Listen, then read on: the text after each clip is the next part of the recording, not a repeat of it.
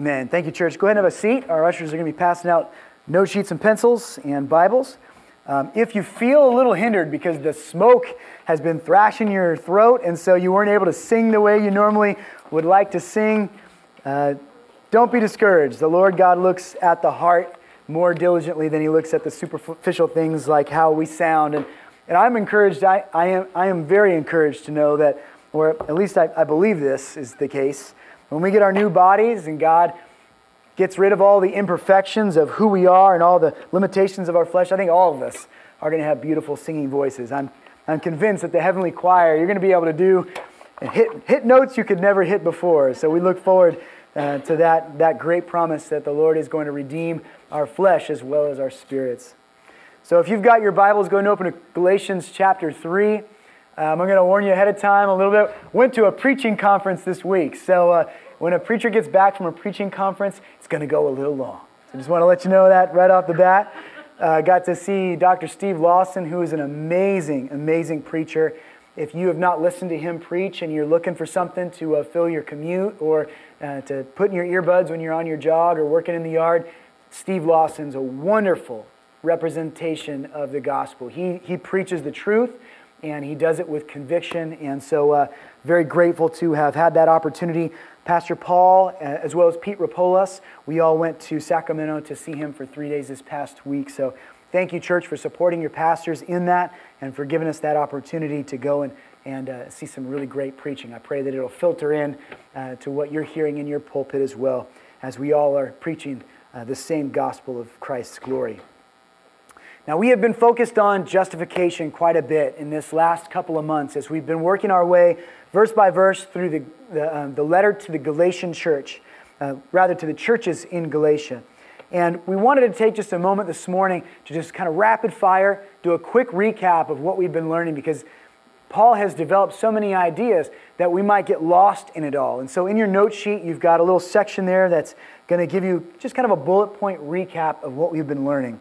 We have seen that the law that God gave to Israel through the prophet Moses, it demands perfection. The law requires that people keep it perfectly. And that is something that Israel could not live up to. We too, as the New Testament church, even though we have Christ, we cannot perfectly keep the law as it is described in Moses. And so we've learned of the limitations of the law. The law was not given to us to save us. It was given to us to show us our difficult condition and to point to the solution to that difficult condition. That solution is Jesus himself. Secondly, the covenant that God made with Abraham came before the law.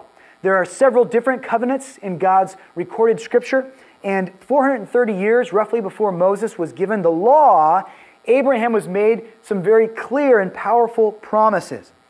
The fact that Abraham's covenant, we learned last week, the fact that it came after Abraham's covenant didn't mean that it replaced Abraham's covenant. It didn't mean that it voided out or nullified or even amended the covenant that God had made with Abraham. We are here to worship a God of promise, and that God will always, always, without fail, keep his promises to us.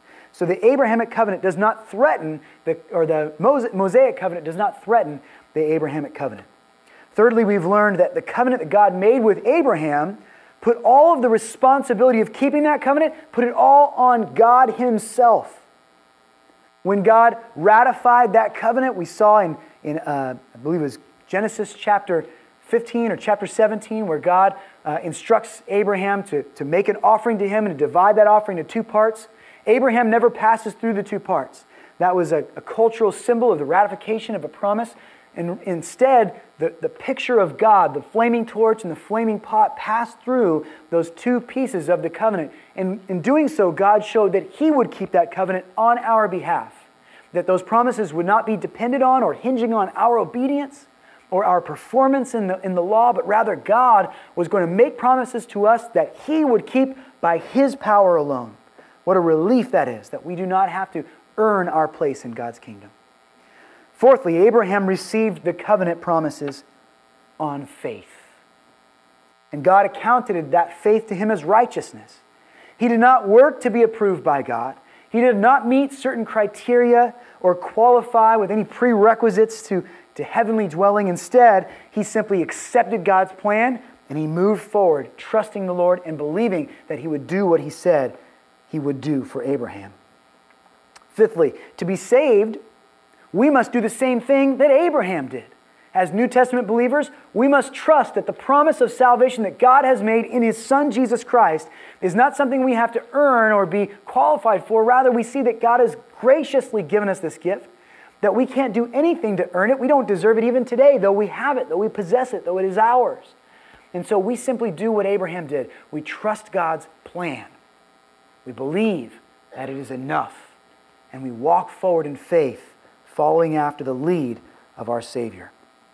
Sixth, in Christ, God fulfills the promises that He made to Abraham. In Jesus Christ, the promises of a progeny, the promises of a land, the promises that He would bless every nation came through the bloodline of Abraham, who before those promises had no children, had no descendants, but God gave him miraculously Isaac the son. And then through that bloodline, Jesus Christ fulfills the promises that God made to Abraham in His life, in His death, burial, in His resurrection. And some of those are not perfectly complete yet because we still have a new heavens and a new earth to enjoy, which will be the forever blessing of Abraham's kingdom. But we are, as God's people, as those who trust in that offspring of the promise in Jesus Christ. 7 says that we who are in Christ by faith benefit, along with Israel, from God's promises to Abraham. So we talked about that amazing truth that though we are not Israelite by birth, that He has adopted us into His family so that we can be just as much heirs, that we can enjoy the blessings of the fulfillment of the promises that God has made through Jesus Christ.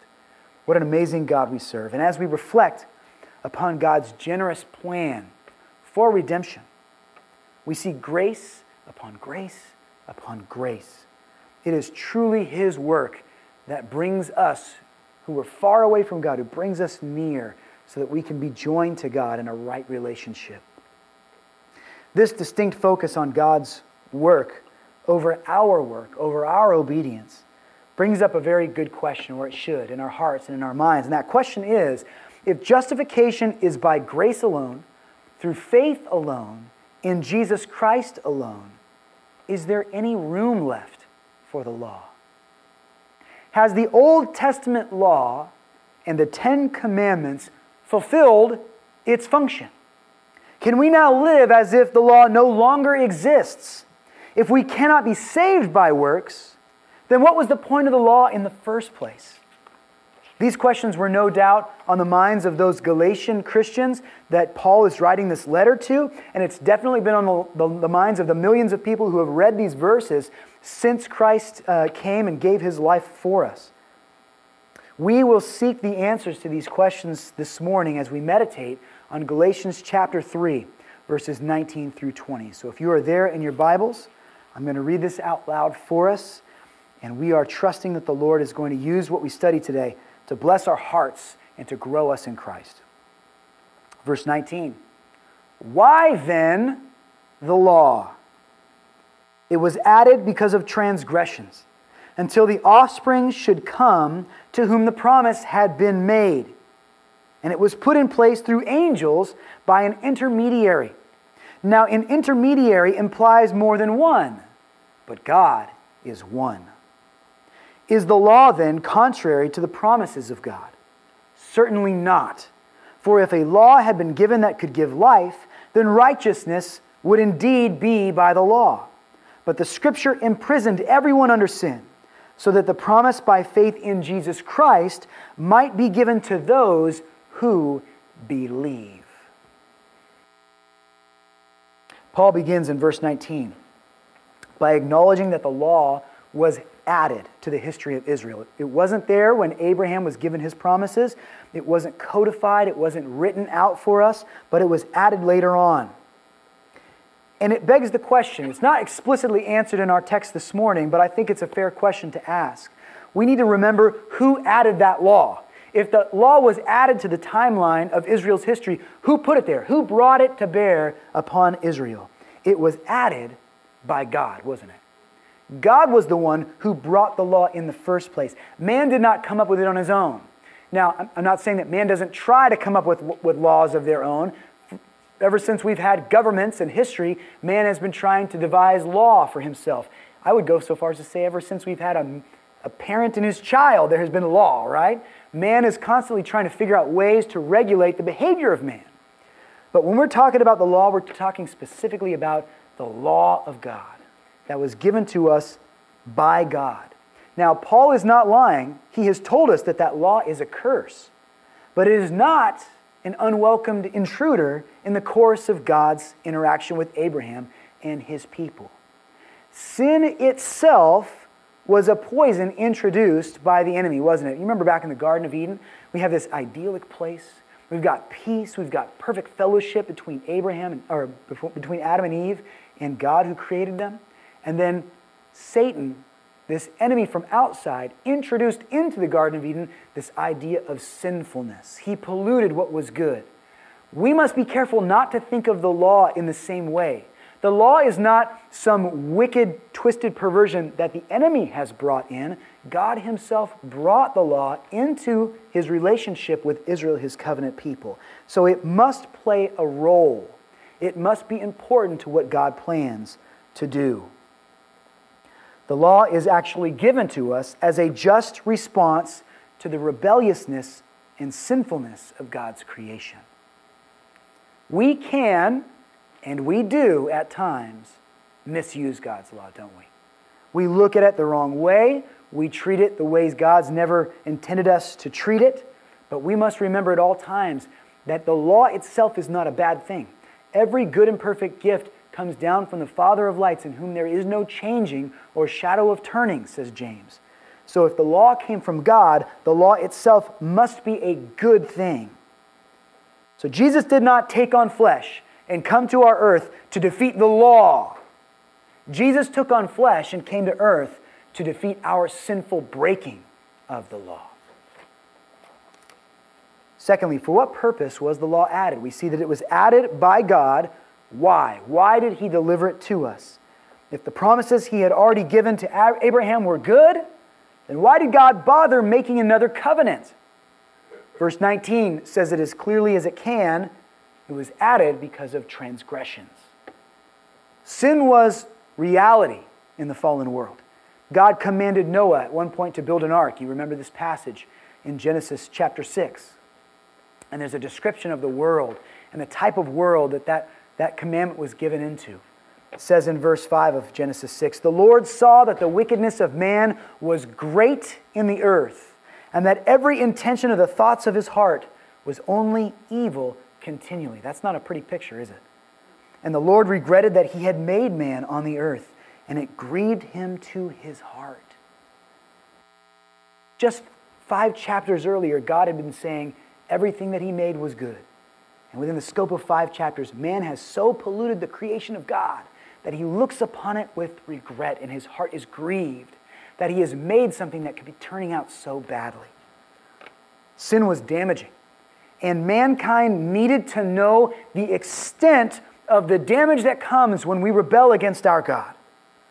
Murder was wrong before the law was written, wasn't it? Think about this. Way back in the beginning of your Bible, when Cain kills his brother Abel, his brother brings a sacrifice, he brings a sacrifice. God looks favorably upon Abel's. He doesn't accept Cain's sacrifice, and Cain, in jealousy, murders Abel. When God confronts him with this and says, "What happened to your brother?" Cain didn't say, "Doesn't matter what happened to my brother. There's no law yet. You can't hold me accountable for this. Wait until Moses comes along, and then you can hold trial over people who murder." But no, there's no law right now. No, that's not how it went. God condemns Cain for his wicked act, even though there isn't a codified law yet. Murder has always been wrong.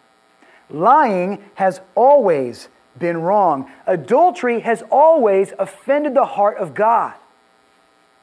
But the addition of the divine law, a defined and declared framework for Israel's conduct, gave a righteous pattern by which man can be held accountable for their sin. Here's a way to understand this. A man is experiencing some symptoms. Something is wrong in his body, and so he goes to the doctors. They run a bevy of tests. They examine his blood. They look at x-rays. PET scan, all 9 yards. And then he's called a couple weeks later and he's told to come back in. The man comes in and he sits down in front of his doctor, and his doctor pulls up a chair and he says, here's the diagnosis. And he tells him what is wrong with him. It is not in that very moment that the man becomes sick, is it?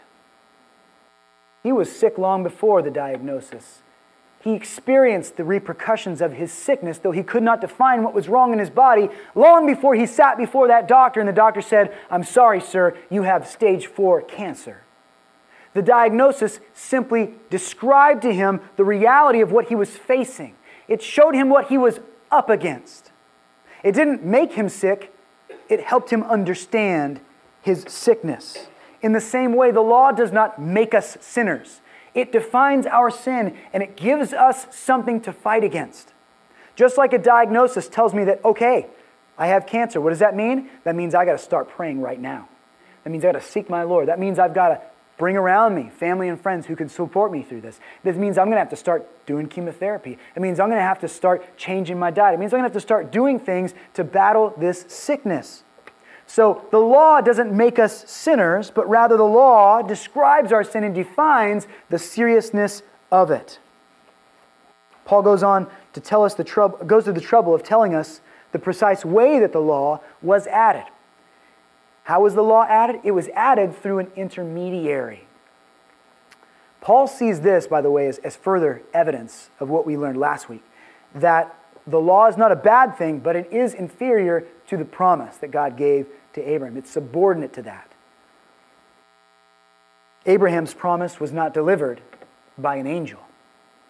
It was not handed to Abraham through a prophet. It was declared to Abram by God himself, right? Directly, emphatically, God made him promises. And that covenant promise was ratified by the Lord God himself on his own terms. In contrast, the law was given via third-party interaction. There's a detachment there. Verses 19 and 20 break down this idea of the intermediary. It says, and it was put in place through angels by an intermediary. Now, an intermediary implies more than one, but God is one. Again, Paul is comparing the Abrahamic covenant, which has one messenger, to the Mosaic covenant, which has several different messengers. Is this intermediary the prophet Moses? In part, it is, but not in full. Moses brought the tablets down from Sinai. He recorded Leviticus and Deuteronomy by inspiration. But God's word sheds a little more light on this idea of the intermediaries. And he does it in the book of Hebrews in the New Testament. Look at Hebrews chapter 2, verses 1 through 3. This will be on the screen for you. Where the author of Hebrews writes, therefore, we must pay much closer attention to what we have heard, lest we drift away from it. For since the message declared by angels proved to be reliable, and every transgression or disobedience received a just retribution, how shall we escape if we neglect such a great salvation? Leave that verse up there for just a minute. Look at those verses again. For since the message declared by angels, who declares the message to us? Angels do. And which message are we talking about? We're talking about this message of the law. This message that says, if you break God's command, you will be held accountable for it. That the wages of sin is death. This is the very message that was delivered to us by angels. Every transgression or disobedience receives a just retribution. That means that God is serious about this. He's not just going to brush our sins under the carpet and say, let's just start again. He must punish sin. So this message of the law was given through several mediators. It was given through angels, divine revelation, delivered to Moses by God's messengers. It was given through prophets, like Moses and then the men who followed after him, those who foretold the truths of God. The prophets weren't always telling the future, they were often telling the past that had been forgotten. Listen, Israel, God has already told you and covenanted with you. You are not to behave as the pagan behaves. You're not to worship false gods. If you do, there will be hardship. There will be repercussions. God will bring judgment upon the nation. So those prophets worked as intermediaries as well. And it was also governed through priests. Another level of intermediaries, as those Israelites would come and bring their sacrifices in the tabernacle at first and then later in the temple. They would bring those sacrifices, and a priest would consecrate the sacrifice. A priest would pray. A priest would lift up those offerings to the Lord. There was always something in between. Several layers. It was like the relationship that God had with man because of this law was like a third-person acquaintanceship. It was like almost having a friend that you had to go through another friend to spend time with that person. It is inferior, therefore, to the covenant that God made with Abram, a covenant that was made directly. So as that scripture in Hebrews tells us, the law proved to be accurate and reliable. Those who fall into sin are indeed subject to judgment. God will judge the wicked, and the law details the ways in which every one of us is, in fact, a lawbreaker. And if God is just, which He is, and if we are sinners, which we are, then our desperate need for God to intervene into our lives and to redeem us becomes all the more clear when we try and fail to keep the law. Try and fail to keep the law. Again and again we fall short. And it proves to us, our failure does, proves to us again and again and again that if this is going to turn out well, it's going to take God reaching down into our mess and redeeming us Himself. As we progress through our passage here in Galatians chapter 3, verse 21 asks the question, is the law contrary to the promises of God? Just what is the nature and standing of this law? Is it contrary to the promises of God? Considering that the law is a curse to us, should we see it as opposed to the will of God?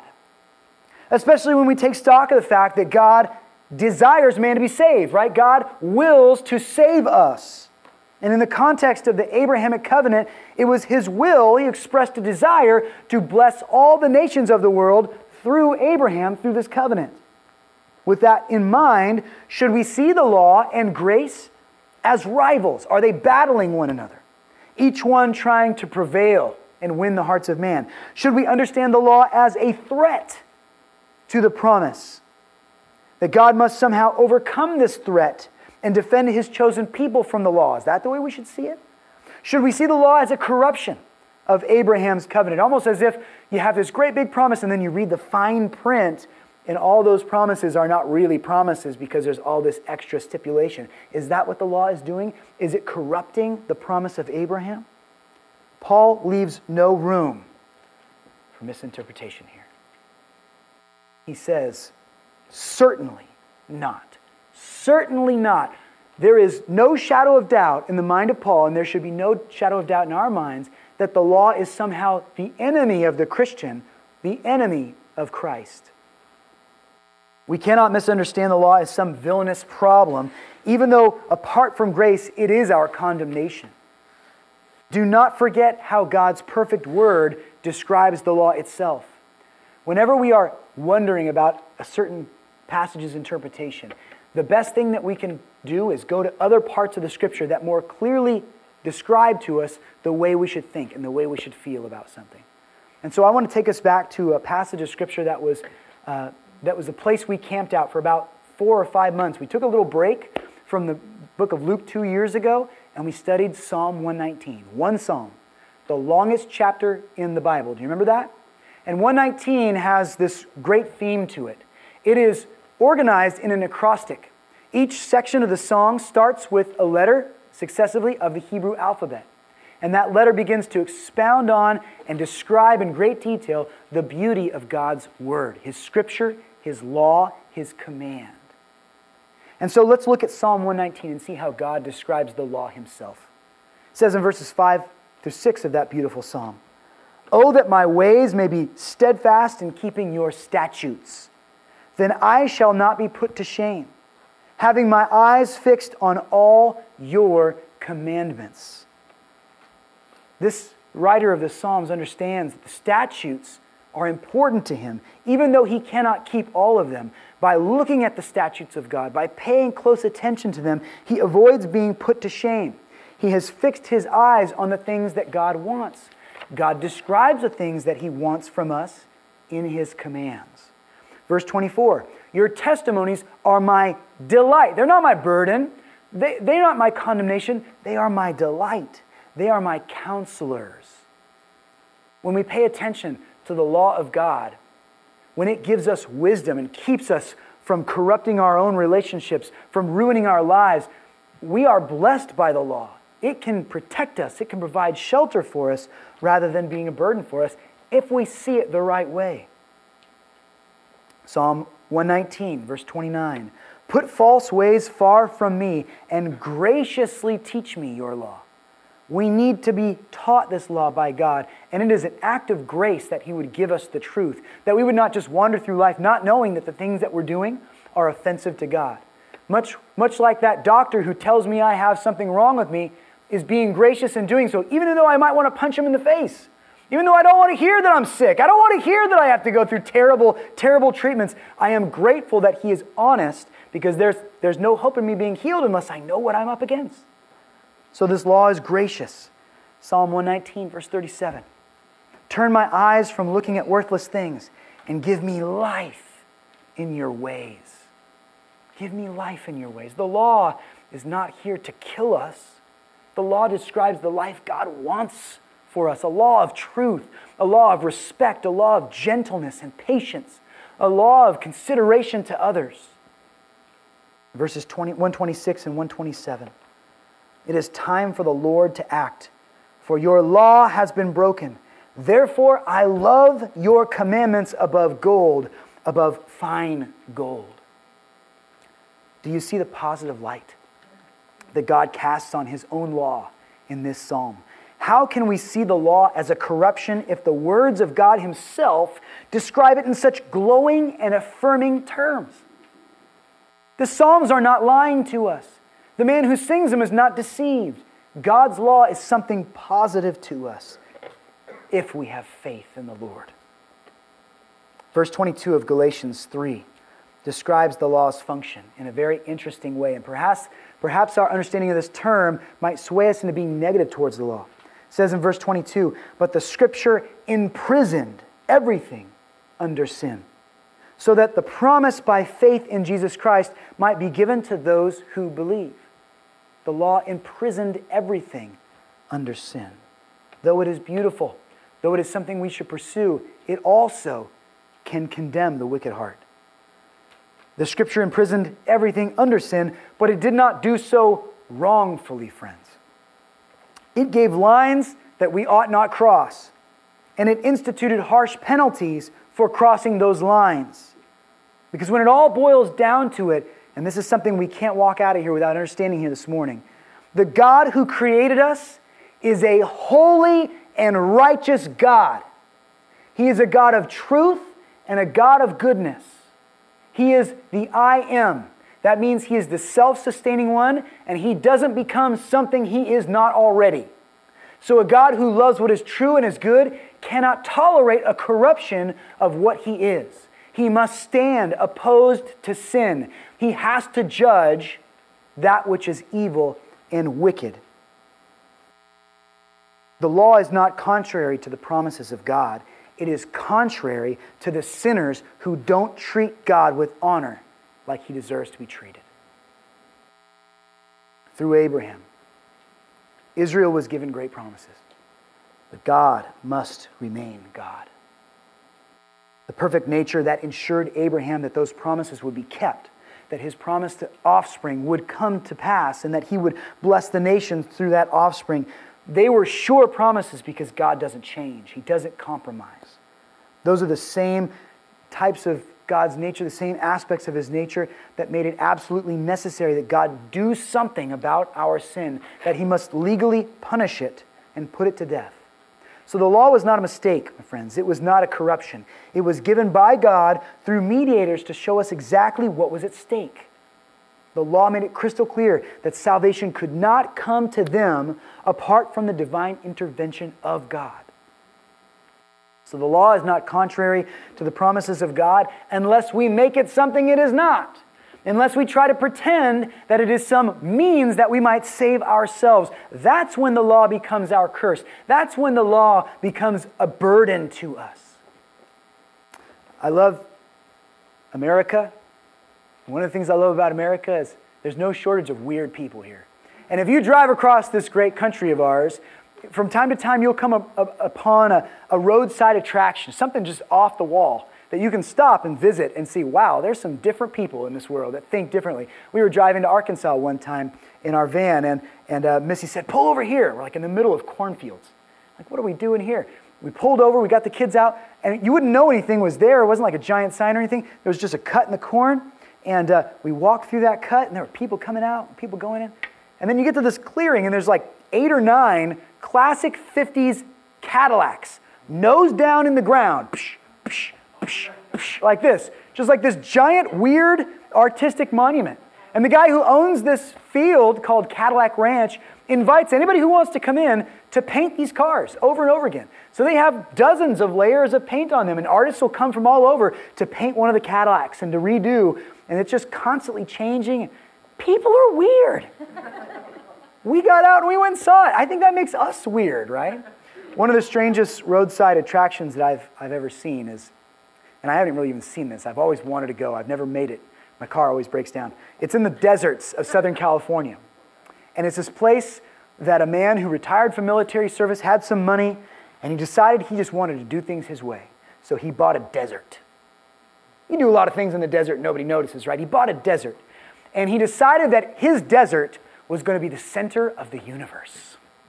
This is a big thinking guy. And so he built a pyramid. It's not very big, but it's a pretty little pyramid. And if you go into that pyramid, you can walk in and there's a big metal plate with an engraving all over it, and there's a little dot in the middle of that plate. And you can put your toe on that dot, and he'll take a picture of you and sign something as the mayor of his little town saying that you have stood in the center of the universe. Weird guy, right? Okay, interesting guy, weird guy. One of the things he has on his property is all these different weird attractions you can go and check out. One of them is a set of stairs from the Eiffel Tower. A giant steel spiral staircase that goes up and up to nothing. To nothing at all. And you can go to the center of the universe, and after you've touched the center of the universe, you can climb stairs to nothing. And walking up those stairs must feel a little futile, I would think. In some ways, those stairs, whenever I see a picture of them, I always think that's kind of the heart of man. That is man trying to get to God on his own power. It doesn't matter how big you make your staircase. Your efforts are not going to get you any closer to heaven. It leads you to disappointment. It leads you to nothingness. We cannot get ourselves to God through the law. And it is only when we see the law as this means of our salvation, or this means to justify ourselves and to prop up our egos, that the law becomes this curse and this burden to us. Let us return to our original question then, friends. What good is the law? If the law is not to be thrown away, if it is not an enemy of God, then what good is the law? The answer that Paul gives here in chapter 3 of Galatians is not what we would call a comprehensive answer. It doesn't tell us every reason why the law is good. It only relays a part of the story, the part that applies to the argument Paul is working on in that moment. But if we were to take this section of Scripture in Galatians and just only think about the law from that perspective, we'd be missing a lot of what God has in store for us in the law. So we want to look beyond it.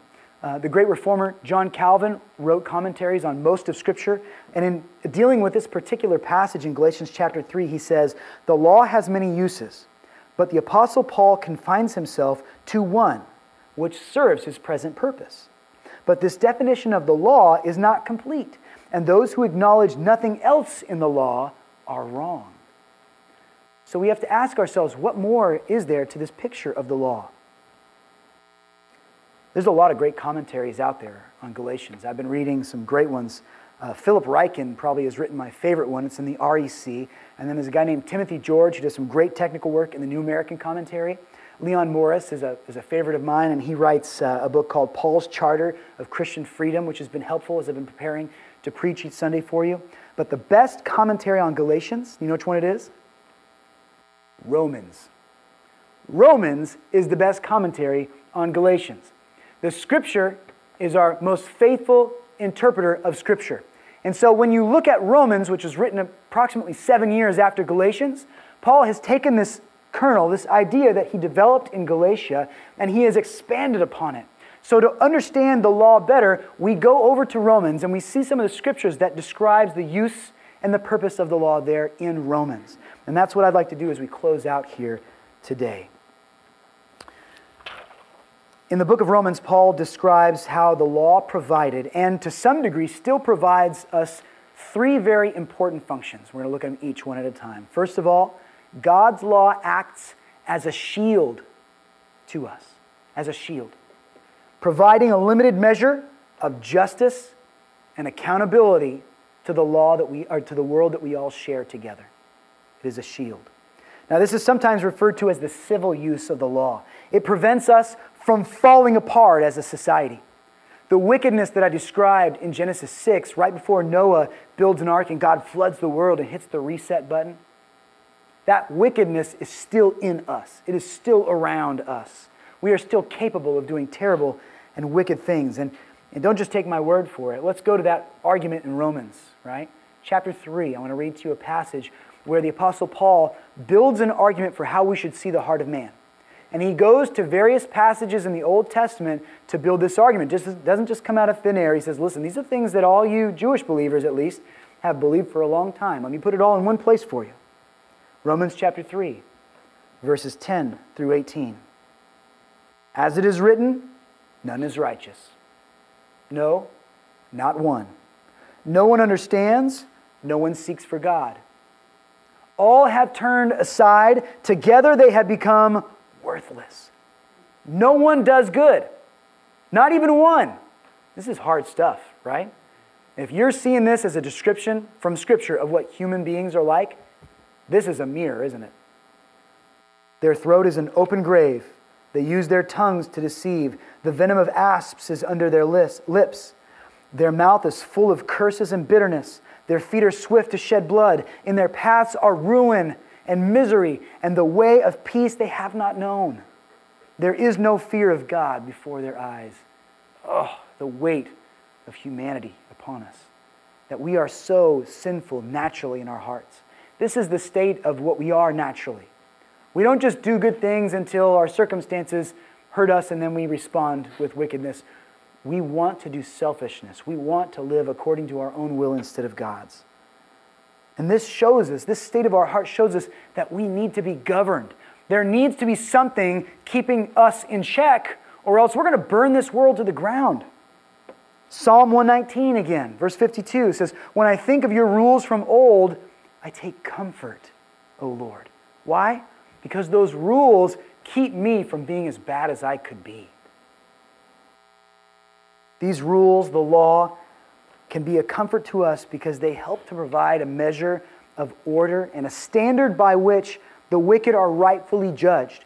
Even those who do not yet have salvation benefit from the law of God, which has filtered its way into many different civil sets of law that man has put together, hasn't it? We see evidence of this in Romans chapter 13, where Paul is teaching us how to deal with the governing authorities that are over us, no matter where we're at. And it says, for rulers are not a terror to good conduct, but to bad. Would you have no fear of the one who is in authority, your president or your Congress or your police departments? Then do what is good, and you will receive his approval. For he is God's servant for your good. But if you do wrong, be afraid, for he does not bear the sword in vain. Now, this isn't to say that governments are always doing the right thing. In fact, there is no end of examples of how governments fail to keep even their own laws, the laws that they have put into effect, right? If there were perfect governments, we'd probably stop looking to God for relief and comfort. So I don't think God wants to let there be a utopia in the world. Not that we could achieve it. But we do see the evidence all around us that the law gives us some semblance of protection. It helps us to not be as terribly wicked as we want to be. Even when the law is being administered by people who do not trust Jesus yet, it can still make a positive impact. It can't redeem us, but it can restrain us. It can hold us back from doing those things which would get us into serious trouble. So it acts as a shield. Secondly, the law creates an awareness of sin by acting as a mirror to us, reflecting back to us the true picture of who we are. The law cannot be our excuse. It can't be our scapegoat, for it does not cause us to sin. It simply condemns the sin that exists within us. Like a mirror is designed to do, it shows us a clear picture of what we really look like. Romans, again, is beneficial to us here in chapter 3 this time, verse 20.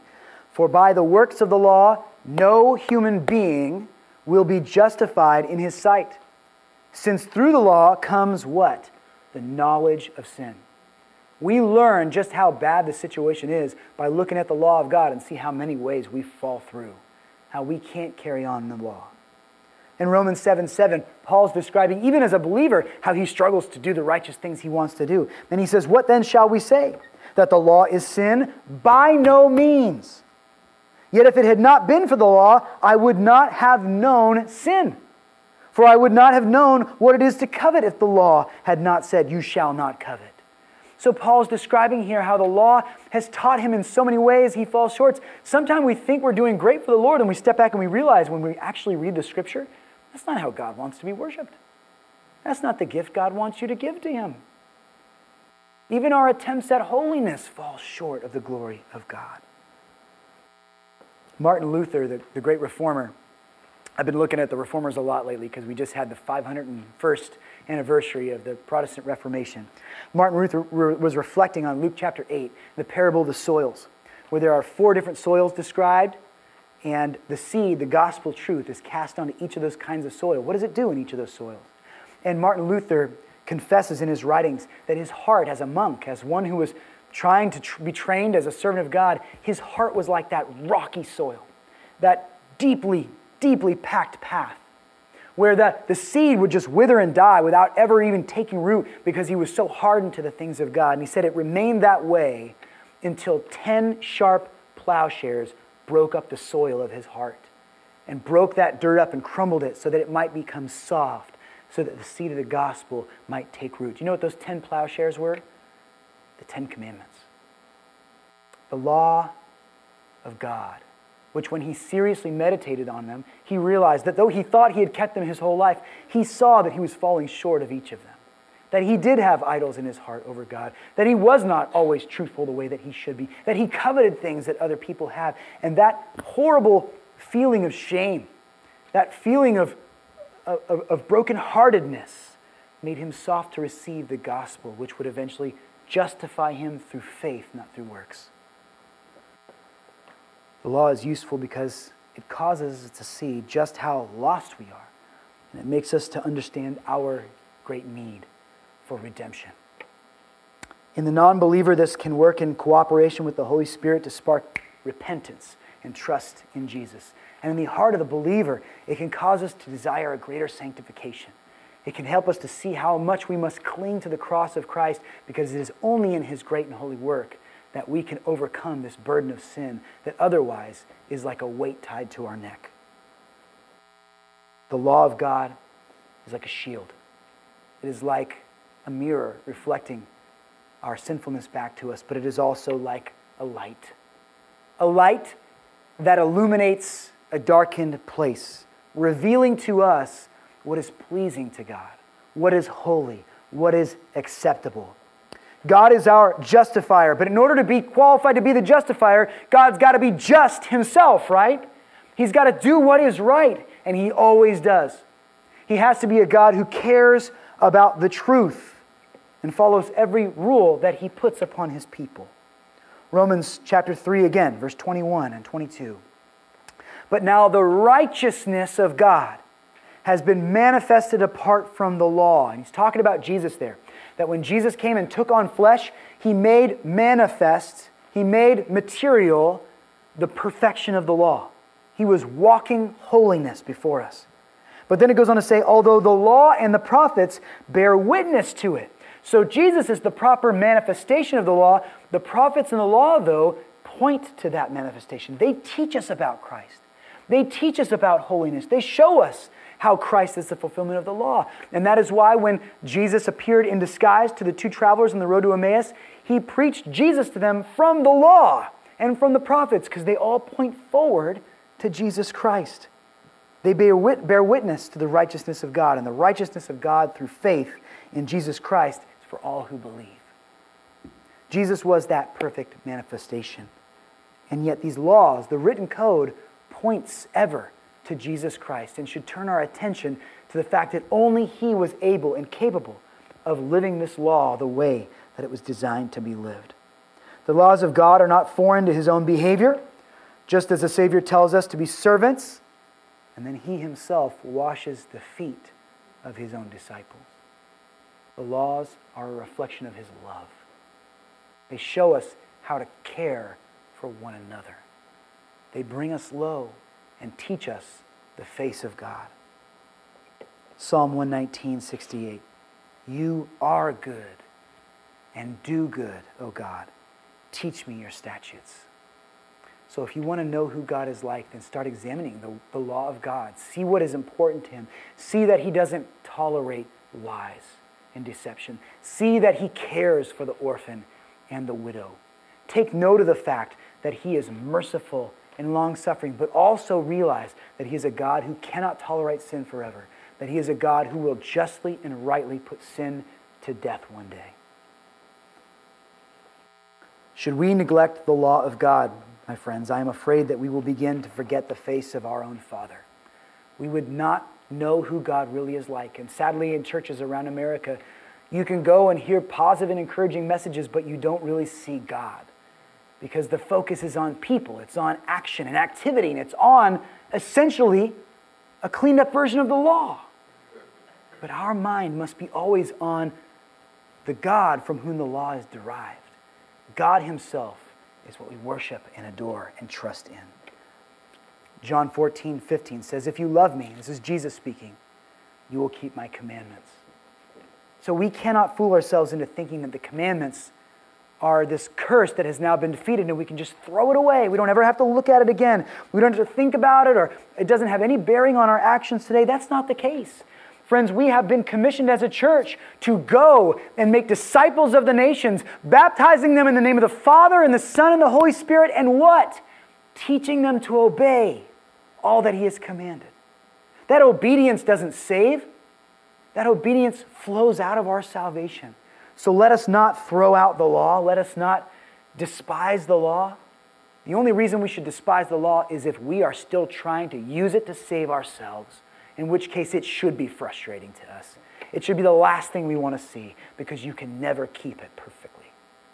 Only Christ can, and only Christ has.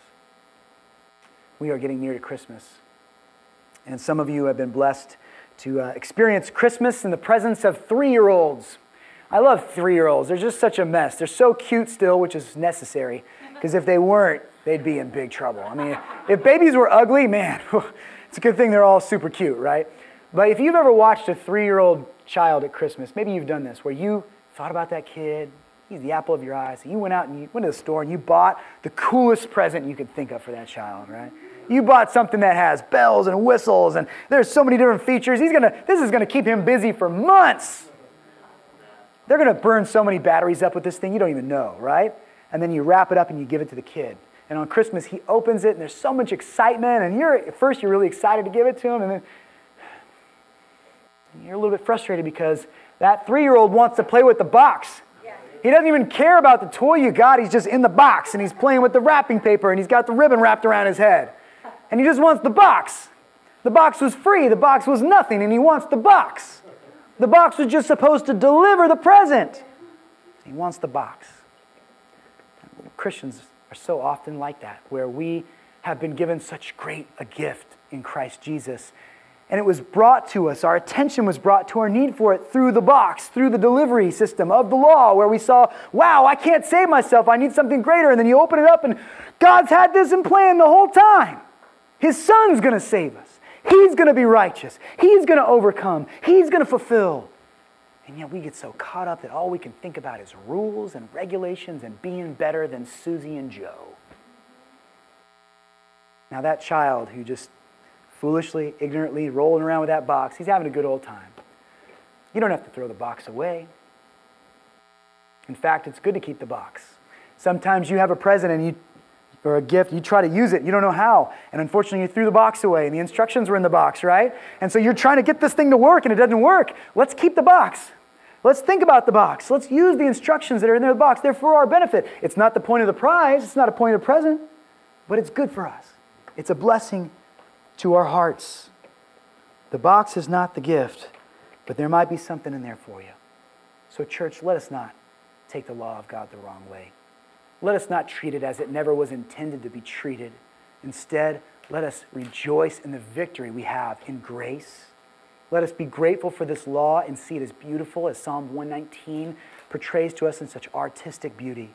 That this is a law that we can be grateful for. It's a law that we can teach to our children so long as they know that there is only one who can truly keep it. And it is the one who has won victory for us, Jesus Christ, the Son of God. Let's lift him up as we close in prayer.